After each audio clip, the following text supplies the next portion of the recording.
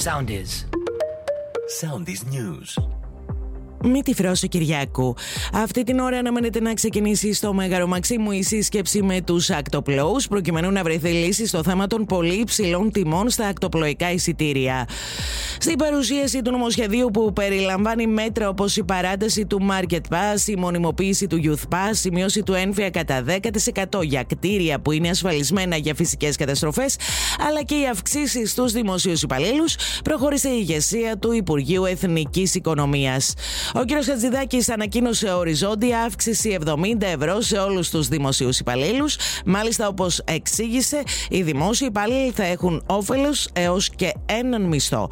Επίσης, ανακοινώθηκε αύξηση 30% του επιδόματος ευθύνης και ειδικά για τους ένστολους αύξηση του επιδόματος παραμεθορίου.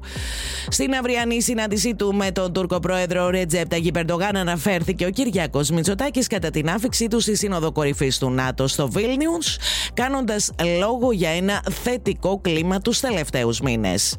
Σε εγρήγορση κάλεσε τους πολίτες, τους δήμους και όλους τους φορείς ο Υπουργός Κλιματικής Κρίσης Βασίλης Κικίλιας, προκειμένου να αντιμετωπιστεί ο καύσωνας κλέον που αναμένεται να πλήξει από αύριο και για τουλάχιστον 6 μέρες στη χώρα μας, με θερμοκρασίες που θα αγγίζουν τους 43 βαθμούς Κελσίου.